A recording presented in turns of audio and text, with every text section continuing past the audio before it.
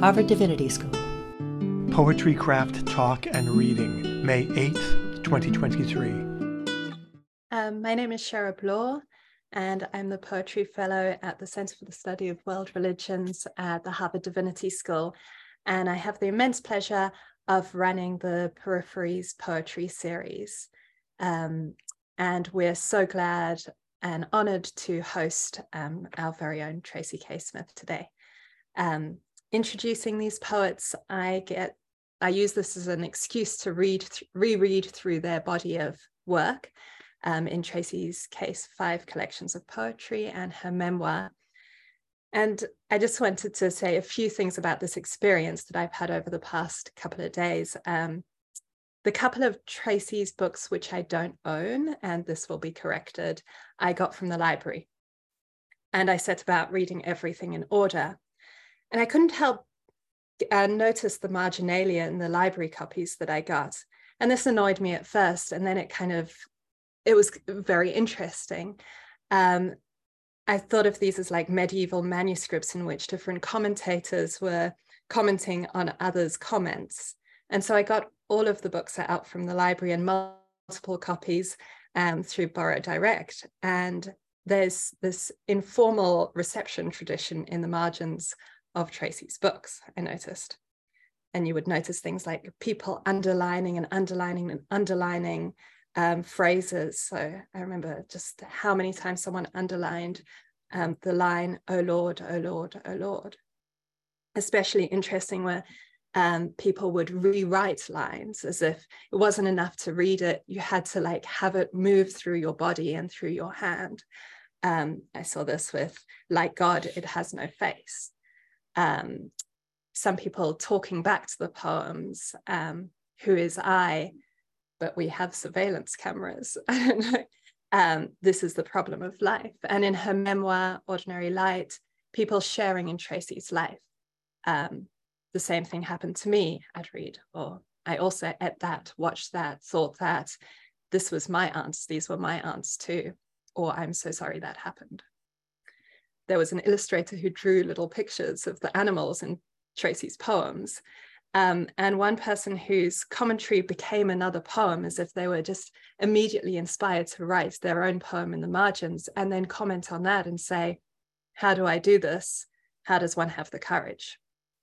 All this made me think of the informal community around a poet, as well as the public tradition.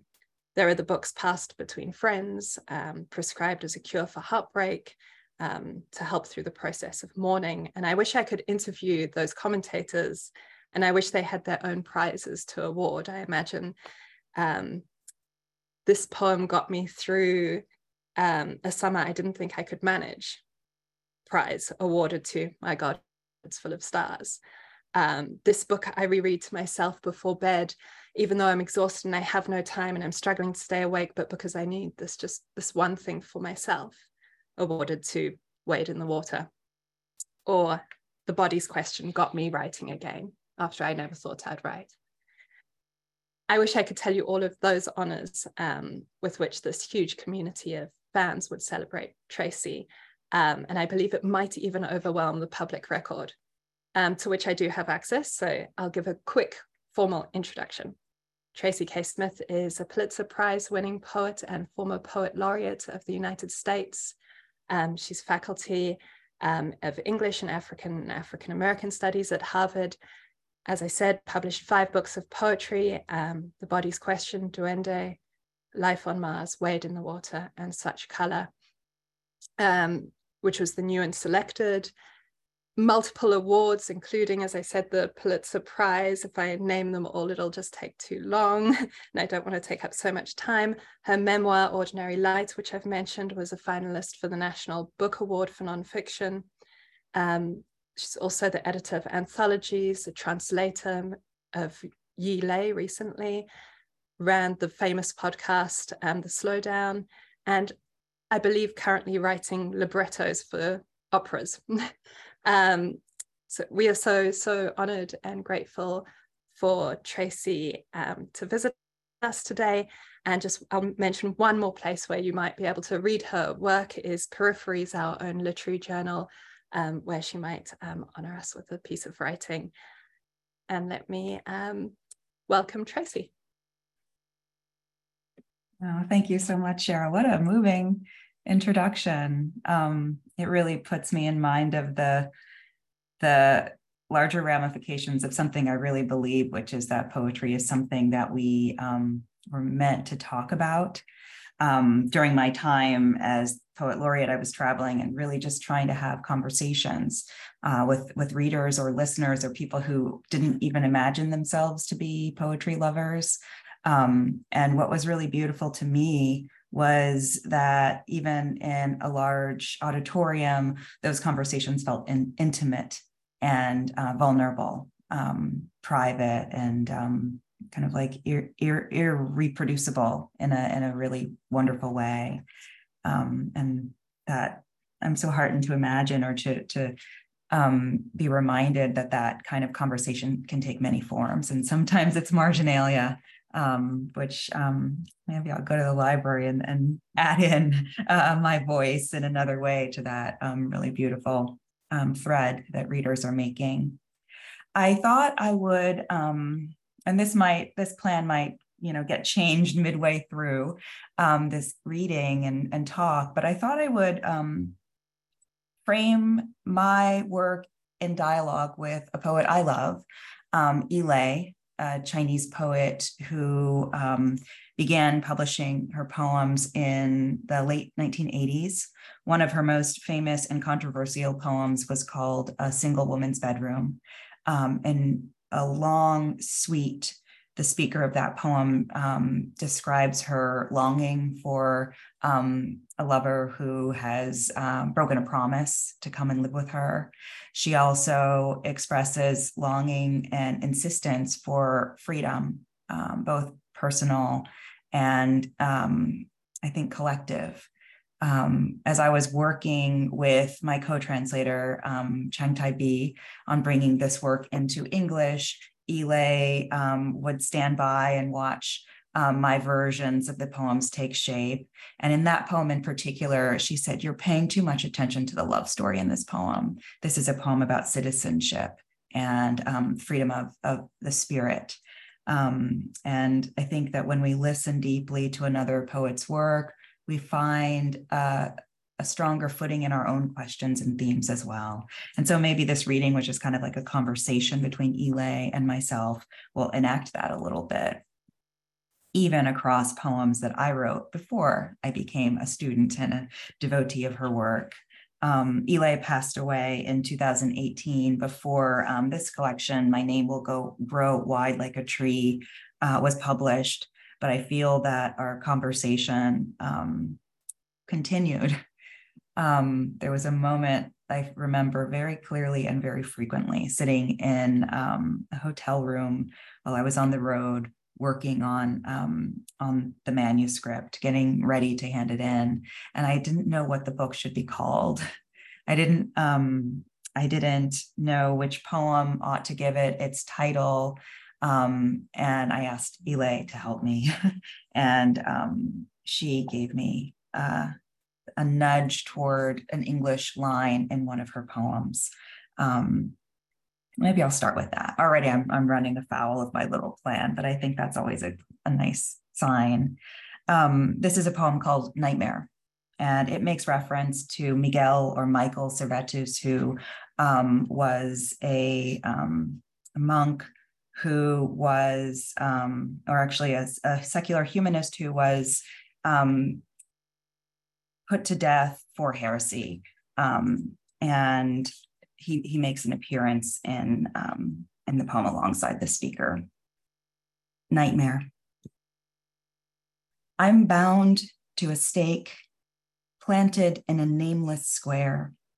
Twigs pant at my feet, awaiting the match. Michael Servetus, scraggy madman, should be bound too, and hoarse from shouting. I'm weak. I quake with rage. With what words will the world be quenched? Michael Servetus calls on God, but I'm godless. I say, soon The language of reality will be silence. What sparks true today blinds tomorrow. Today, I die for a crime. Tomorrow, people will be crowned for it. My name will grow wide like a tree. Flames growl and pounce. I am consumed with fear. Michael Servetus and I cry out together. No, no. This morning, I woke with those words burning my lips. I think poems help us talk to ourselves. They help us find the proper tone of voice and sense of stakes, to be honest with ourselves about what we know and what we fear. And I'm going to move a little bit toward other ranges of consideration, ranges of distance. If that's a poem in which the speaker is bearing witness to, a nightmare, but also an understanding. This is a poem that's addressed to an other, a stranger. Between strangers. Stranger, who can measure the distance between us? Distance is the rumor of a never before seen sea. Distance, the width of a layer of dust. Maybe we need only strike a match for my world to flicker in your sky, visible finally, and eye to eye. Breachable finally, the border between us. What if we touched? What then? Would something in us hum an old familiar song? Maybe then our feet would wear a path back and forth between our lives, like houses in neighboring lots. Would you give me what I lack? Your winter coat, your favorite battered pot. Logic warns, unlikely. History tells me to guard my distance when I pass you on the street, and I obey. But to stumble into you, or you into me, wouldn't it be sweet? In reality, I keep to myself. You keep to you. We have nothing to rue. So why does remorse rise almost to my brim, and also in you?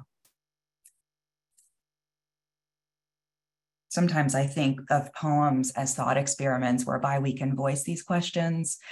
We can bring into language the wish or the inkling that what we obey in our day-to-day lives is less than what's possible. And I feel that in a poem like this. I feel like Ile also teaches me to ask questions in my work and to struggle with questions that I don't and won't know the answer to. I'll read, I think, two more poems by this poet. This is a love poem. I think it's also a poem that becomes cosmic in scale. That's something I admire in poetry in general, when we can move from the known and the felt into a space that upends our certainty and reminds us of the proper scale in which we operate. And I feel like this poem does that very elegantly. Maybe I'll tell you a little bit about how these poems were made, these English versions. I don't read Mandarin Chinese. And so Chung Tai Bi, who goes by the name David, created a literal translation of Ile's selected poems. And even in that direct, in some cases rough form, I heard and felt a kind of emphatic insistence. Sometimes that occurred through repetition. Other times it occurred by way of poems moving again and again by different means toward a single question or event.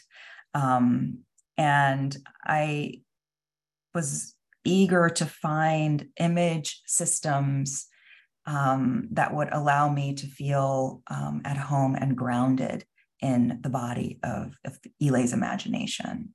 I was also interested in finding forms in English that could help constrain and guide my own ear and thought process through her cosmology. And sometimes that meant changing forms of the poem. I'll read you one poem in which I had to kind of invent a new cage or container for a poem that is a concrete poem in Chinese, and that couldn't be replicated in that fashion in English vocabulary. But let me read the nude. My eye laps at you in lamplight like a white hot tongue. Longing draws back, then rises, tidal. The curtain of my hair announces my breasts. Your lips, a languid breeze. Like a miracle, we feast, and nothing is spent. Let flesh attend to flesh, sex to sex. Oh, dexterous gold watch of the universe, on which 1 minute can straddle 100 years. I have this belief that the middle line of a poem is a key, almost in every case, to something that's at stake at the heart of the poem. And as a poet, I know you don't know what the middle line of your poem is as you're writing it. And so there's something that feels like a mystery operating alongside the poet's conscious mind. We have lots of different names for that. The unconscious is one, but especially thinking about my connection to Ilay, or my interest in poems that take me toward what feels like the cosmic or the mysterious. I also urge myself to expand my vocabulary of what that might be, and to imagine it might be guides and far-flung kin, people on the other side of the mortal divide, or language itself. In this poem, the middle line is a languid breeze, like a miracle. And I think for me, that is the moment where something else becomes possible in Ilay's imagination. The room, the intimate encounter between two bodies is now in space with the ineffable and the profound and powerful, and the possibilities within the poem open in new directions for me. There's repetition that does something. We feast, and the miracle is nothing is spent.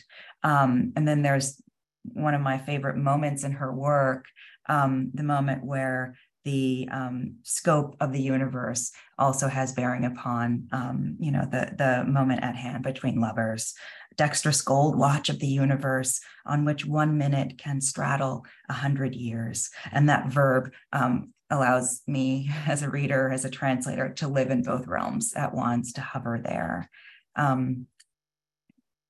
This is the poem that is a concrete poem. Maybe I can try and show it to you in, if I can find it in the Chinese version. These poems appear, they look so different, they behave so different from one language system to the next, that the book isn't a side-by-side translation. It is laid out like two manuscripts.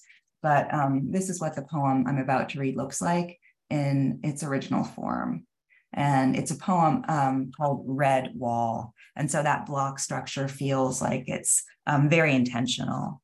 This is a poem, as I read it, that's about nationhood and about allegiance and fidelity, and also qualms and indifference or resistance, and how that dwells in and around our markers of nationhood and our relationship to the place that we help constitute.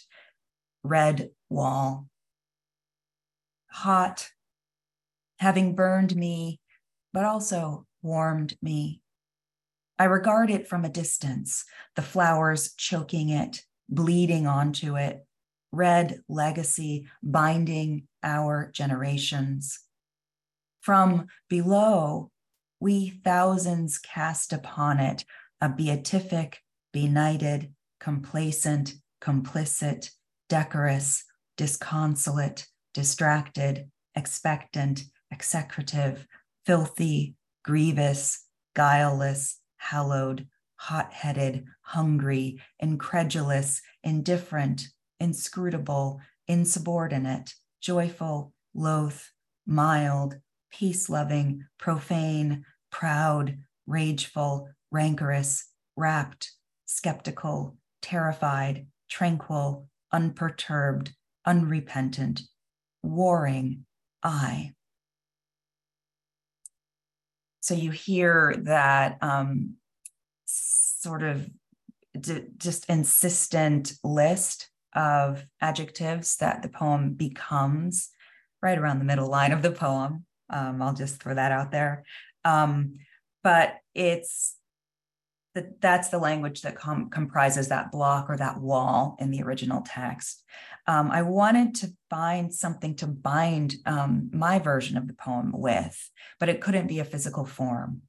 And so I thought that alphabetizing those adjectives would become the constraint, and that it would maybe not be recognizable at first, but as the list goes on, beyond what is expectable, beyond what also feels almost practical, I think that maybe that ordering system becomes legible. You start to wonder, and so your eye starts to wander the text, and you realize it's obedient to something. I'll read one last Ile poem, which is a poem that I think also bears witness to her sense of ecology, sense of the natural world with its power, wisdom, and its sense of order, regeneration. Ile reveres the ecology as something that we are accountable to and that we are stewards of, and something that has potent, powerful force to act in its own, in accordance with its own will. This is Song for Heaven, Earth, and Humankind, and it is inscribed for the painting Celestial Music Floats by E. Lian, written on the 5th day after the Sichuan earthquake in May 2008. So this is a poem that in some ways is an elegy, song for heaven, earth, and humankind. Each blade of grass is a glorious eye, every ripe fruit a mouth. Angels stretch out their 1,000 hands, and dewdrops and rain rain down. All things ache for love. Water and fire withstand each other. Heaven journeys alongside earth. A small voice belts out the saddest song. Year after year, flowers thrive. Sea gives way to land, land to sea. Humanity creates. Ghosts endure. The soul in the cloud dances quietly. And that's Ile. I hope that you might be interested in exploring her work, and I especially hope those of you who might be readers or speakers of Mandarin Chinese will read the poems and maybe even get the itch to offer your own versions of the translations, so that those poems have a wider life. And since the poems I chose from Ile are speaking at different registers to the South, in terms of the nation, across the divide of strangers or neighbors, I thought I'd select the poems that I would read of my own with a similar logic. This is called Flores Woman, and it begins with an epigraph from Nature magazine. A species of tiny human has been discovered, which lived on the remote Indonesian island of Flores just 18,000 years ago. Researchers have so far unearthed remains from 8 individuals who were just 1 meter tall with grapefruit-sized skulls. These astonishing little people made tools, hunted tiny elephants, and lived at the same time as modern humans who were colonizing the area. And in that same article, the circumstance or the condition that accounts for why and how humans and animals might grow smaller over time in proportion to their environment is called endemic island dwarfism. So this species of human was named Flores man. And I wanted to imagine a space beside someone like Flores woman. And I start with this poem because I know that it's also a poem in which I find another vocabulary for thinking about what's at stake in my living. And I think in some cases that's a really helpful and humbling or chastening exercise. Flores woman, light, lifted, I stretch my brief body, color, blaze of day behind blank eyes, sound, birds stab greedy beaks into trunk and seed, spill husk onto the heap where my dreaming and my loving live. Every day I wake to this.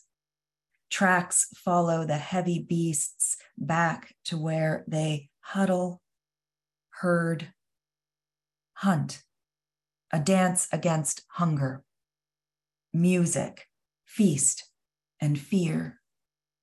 This island becomes us. Trees cap our sky. It rustles with delight in a voice green as lust. Reptiles drag night from their tails, live by the dark.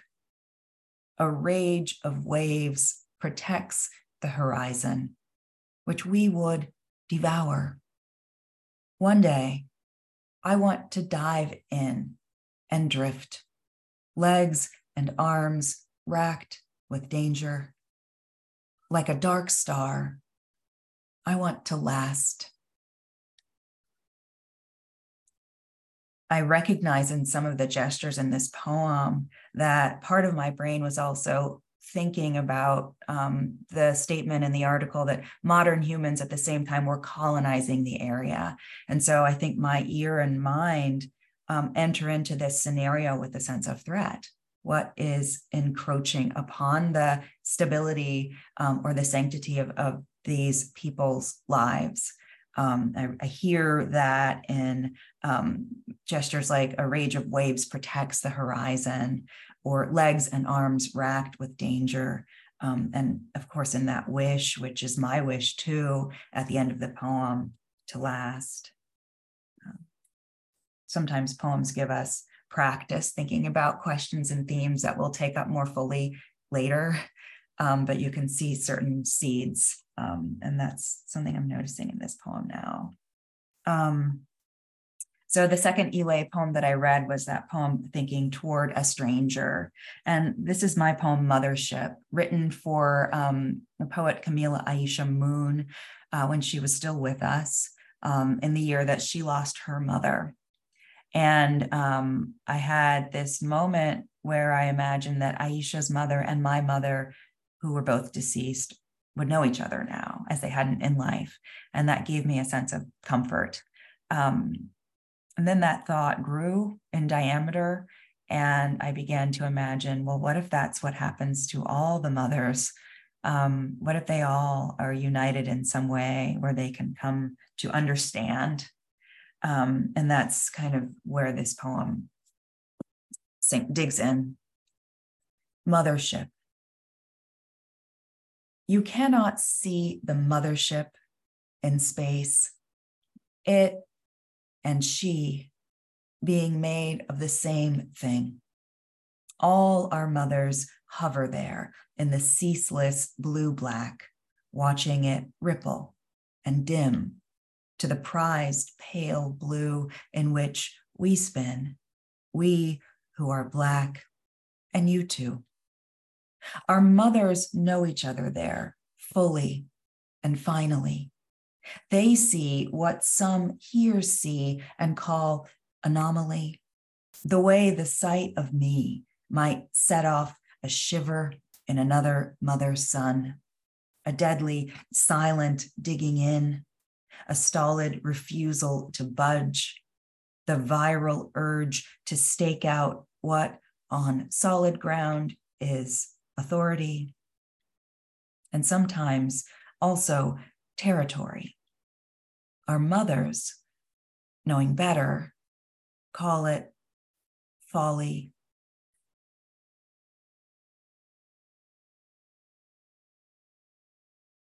That poem, like all of the new poems in such color, was written during the summer of 2020. And so much on my mind was what felt like and what feels like an ever increasing onslaught of violence against unarmed Black citizens. And I think that's the sense of territory and threat that the poem is grappling with.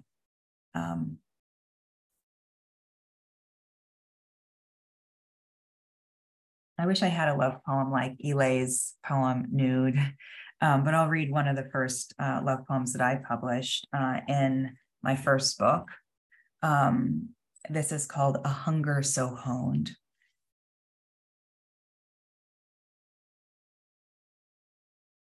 I think in my own vocabulary, it begins to open up a space for me to consider that has to do with what lives outside of our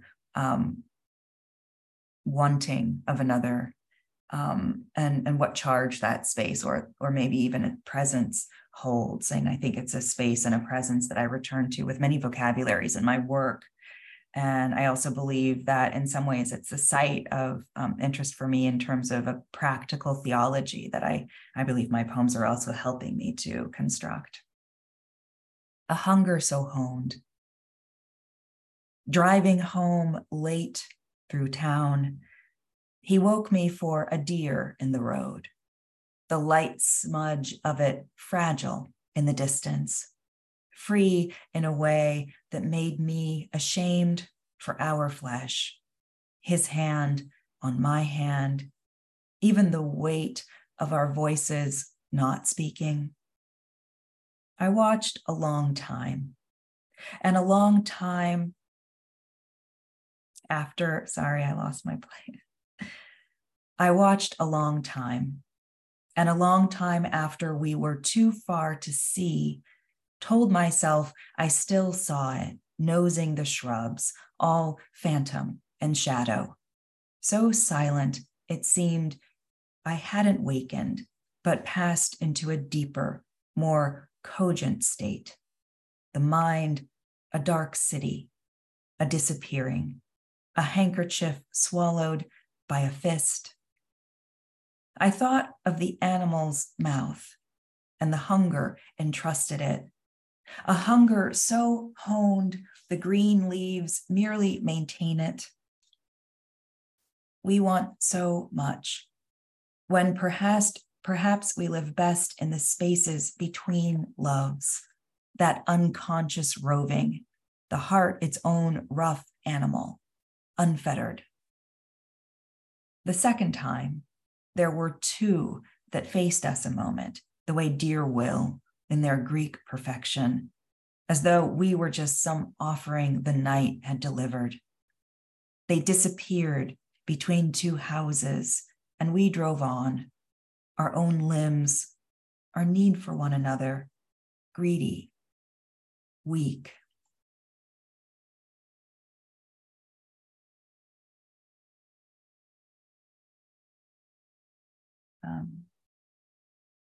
A lot of the poems that I'm writing, I would say most of the poems that I'm writing now and maybe even for the last couple of book projects have been preoccupied with questions of nationhood, questions of citizenship, an itch about the form of regard that we are encouraged to adopt across lines of difference.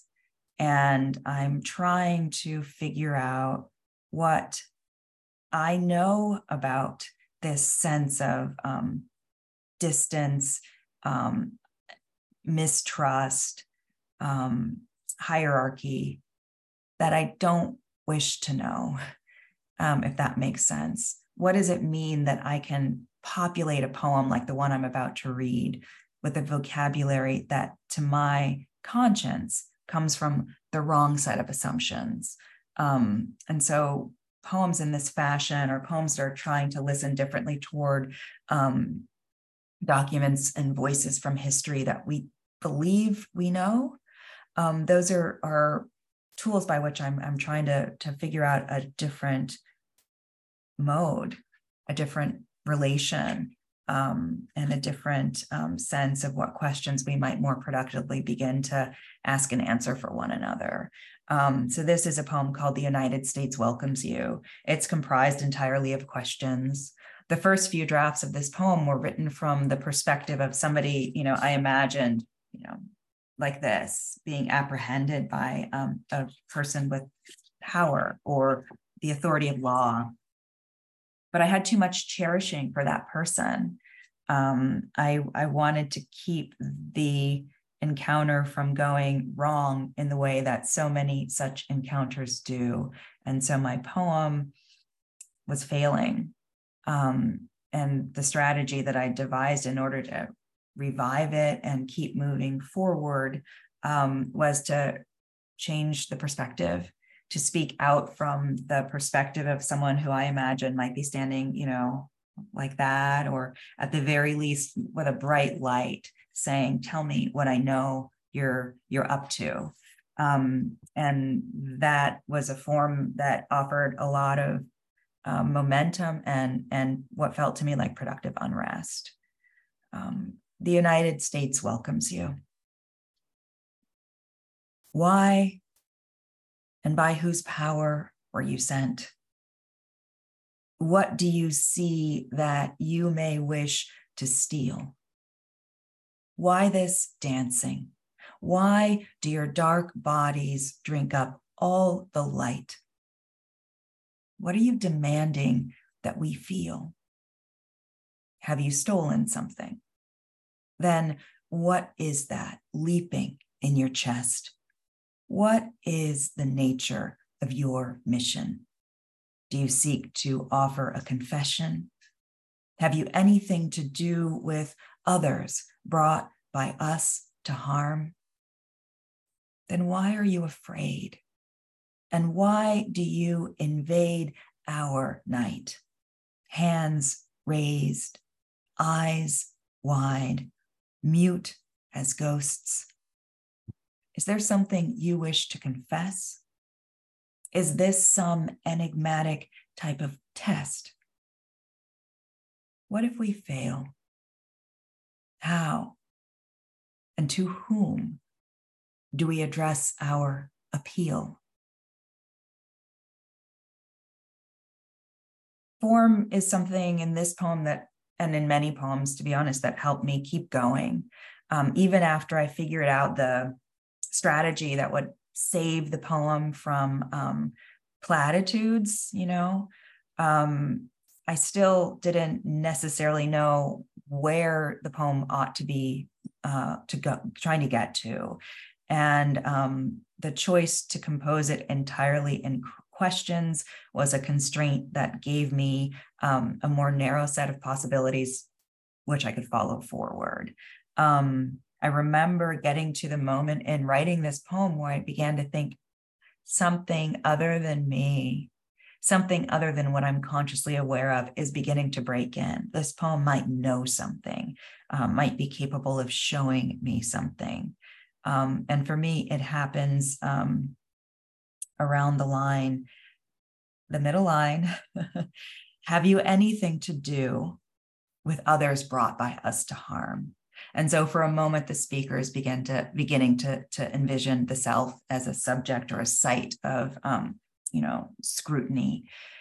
And a few lines later, that speaker asks, is this some enigmatic type of test? And for me, that was the moment where subterranean kind of awareness or anxiety begins to come into the poem. Maybe it's merely vulnerability.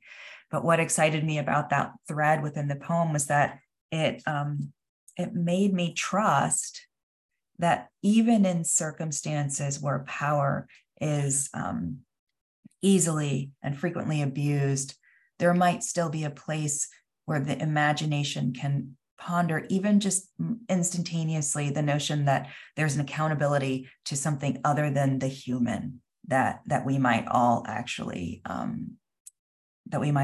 have. And that felt chastening and exciting to me. And it allowed me to end this poem without simply pointing a finger at someone, but saying, oh, I'm caught in that same dynamic as well. What are we accountable to? And what happens if our choices thus far constitute a kind of failure? I'll read one last poem of my own.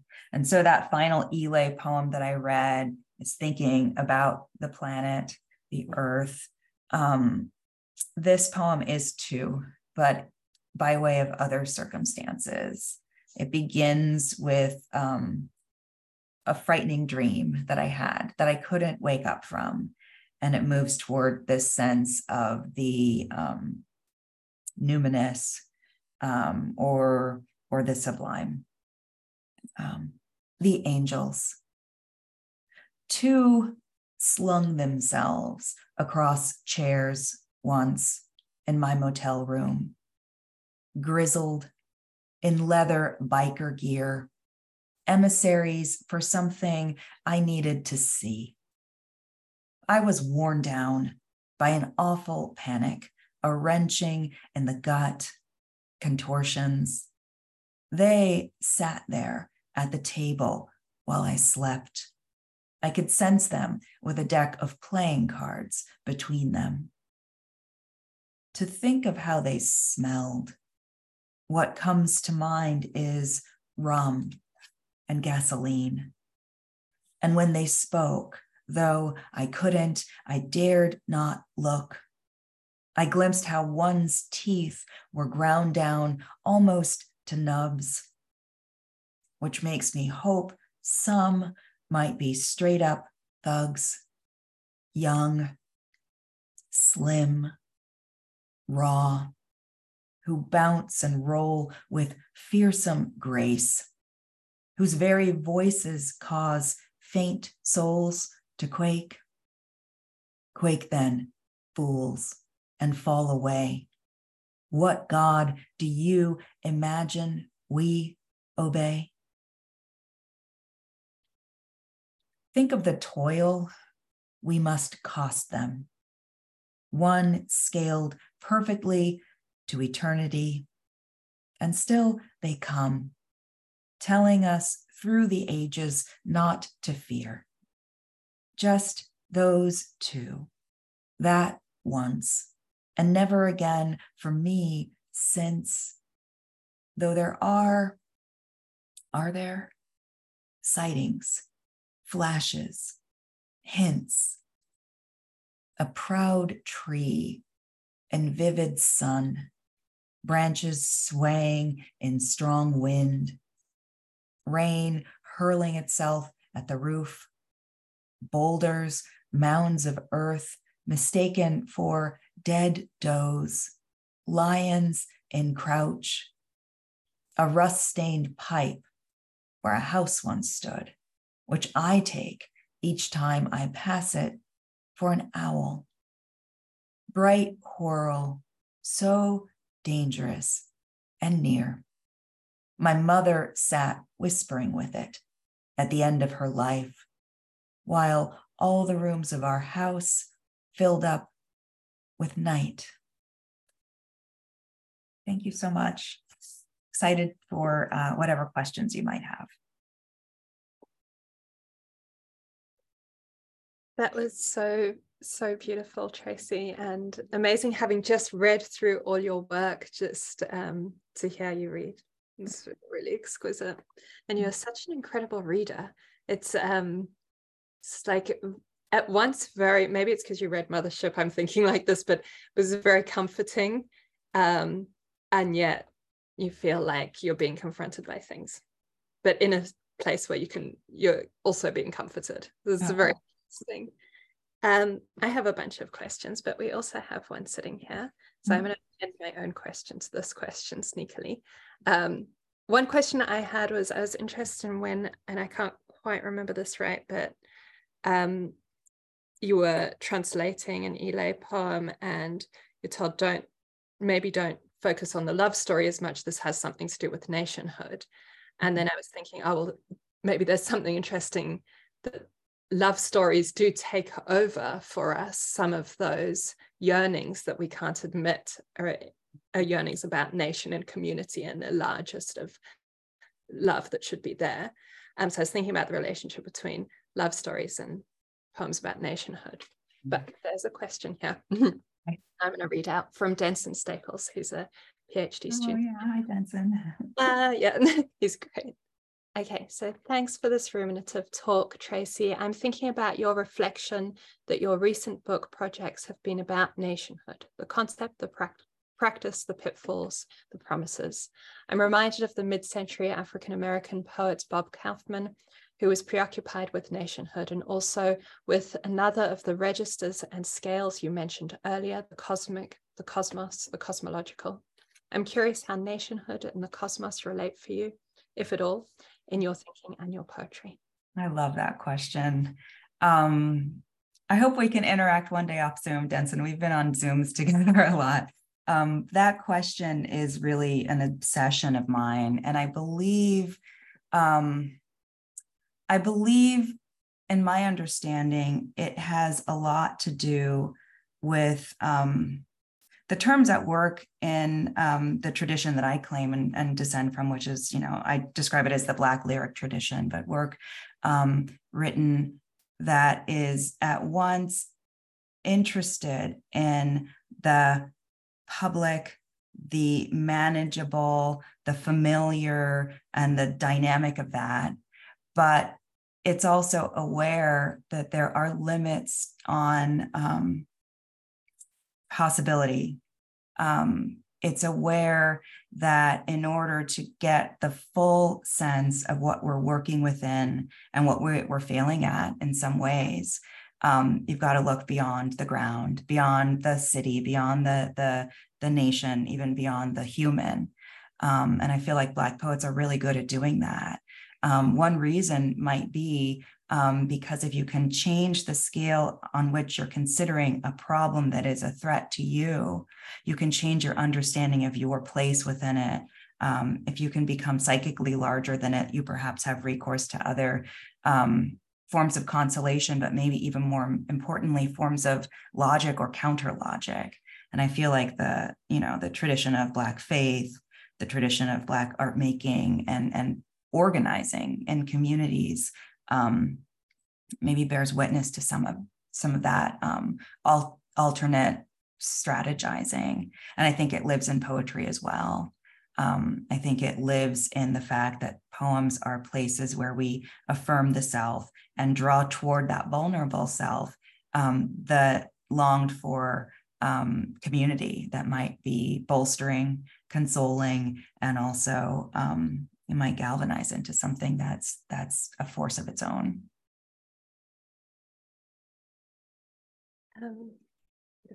There's two more questions here that are quite broad, so I don't know, I have to see how you respond to them. So at one moment you said maybe you're working toward a practical theology. I knew someone was going to ask a question about this. So I was trying to think of one like, oh, what would that look like?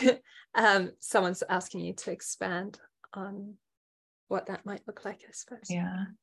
Well, I guess in some ways it connects to that previous question, but I will say that I found myself writing about God and the universe together when I was experiencing grief. It wasn't the first time that grief had been a part of my life, but I lost my father in 2008. And I felt like I needed to figure out where I wanted him to be, where he and my mother had been entrusted or delivered to, what that left me with recourse to in a world that, felt frightening as it does now. I was pregnant with my first child at that time. And so the stakes were suddenly much larger than they had ever been before for me as a person, not even as a writer. And God started appearing in a lot of those poems, and the poems in Life on Mars. And when it's not God, it's an it. It's the wish for a sense of a system, even a system that doesn't make earthly sense, that I could ponder. And since I'm a writer or a maker, that I could renovate. And so the first things those poems I found myself doing were to kind of like blow out the wall on the terms of the afterlife that I had been given, and make it larger, and make it connect with things that I had in my own upbringing been told were incompatible with the faith that I was given, that I needed them to talk to each other and coexist. And so I feel like the poems have moved forward in that questioning or seeking or inventing. The newest poems in Such Color, and a great thread of a book called To Free the Captives, a book of nonfiction that is coming out in November, has to do with meditative dialogue with ancestors and others and guides, in a way that doesn't fit in the Christianity that I was taught as a child, but that enlarges my vocabulary for what it is we're working at and what and to whom we're accountable. And that had ramifications not only in terms of the spiritual, but also the civic. If history is upon us, if history, even if it's up ahead looking, saying, come on, catch up, what are you going to do? It means there's some work, some duty that we all are responsible for. And those other actors invested in the very same history are not just watching, I don't believe. I think they're working with us if we can listen in the right way. I think that's going to help answer this question, if we can listen in the right way, because I've heard you speak about this before. So people are asking about how your poetry comes to you and about writing process. So we've got two questions about this. How do poems come to you? And I was curious about your process. What is your relationship to craft? How do you work with idea, language, and metaphor? I also noticed changes in writing in A Hunger So Honed. How does your writing and editing process look like? Do you come back to poems after you've written them? That's a lot of questions, but yeah, I'll try and cover in what time we have. Yeah, that poem, I was feeling like, oh my gosh, I'm far from that poem. It's one of the earliest poems in the book, in my selected. And but I feel faithful to the poems as they were realized. I'm not a writer who goes back and revises those poems that now have life. But I spend a lot of time revising them before they get to that place. And what I'm doing as I'm revising is a version of what I'm doing as I'm writing, which is to think, where are opportunities that I'm moving across literally, or in a utilitarian way, like just to say, what happened, or what the terms or the feelings of an experience were, and how can I go back into them and get more out of them? How can I use what might be a descriptive metaphor as if it were something real and present in the world of the poem, and what can it teach me to notice, and how can it respond to my presence as well? So, those are questions I ask about verbs and nouns. And I think, okay, if this verb is telling what was done in what fashion, what verb from another context would also bring intention, or these other terms of encounter into dialogue, in a palpable but maybe also slightly invisible way, so that the experience of the poem is operating in different registers at the same time. I also know that there is a lot that's happening in my auditory awareness of poems that I'm writing now. That's different. I think in the beginning of my career, statement was the element of a poem that I felt very excited by because it meant I knew something. I could see or assert or define something. And then image became a way of moving beyond the limits of what I was certain of or what I had authority to say into what I could respond to and observe. And now I think that the rhythmic behavior of language, the musical behavior of language, and what sound can guide me to ask or say, as opposed to other kinds of logic. That's a really big part. And maybe that has to do with this notion that I'm trying to listen outside of the concrete and literal toward these other voices that I imagine have intentions and demands. And so I'm excited about where that's leading. It's leading into a place that's populated, full with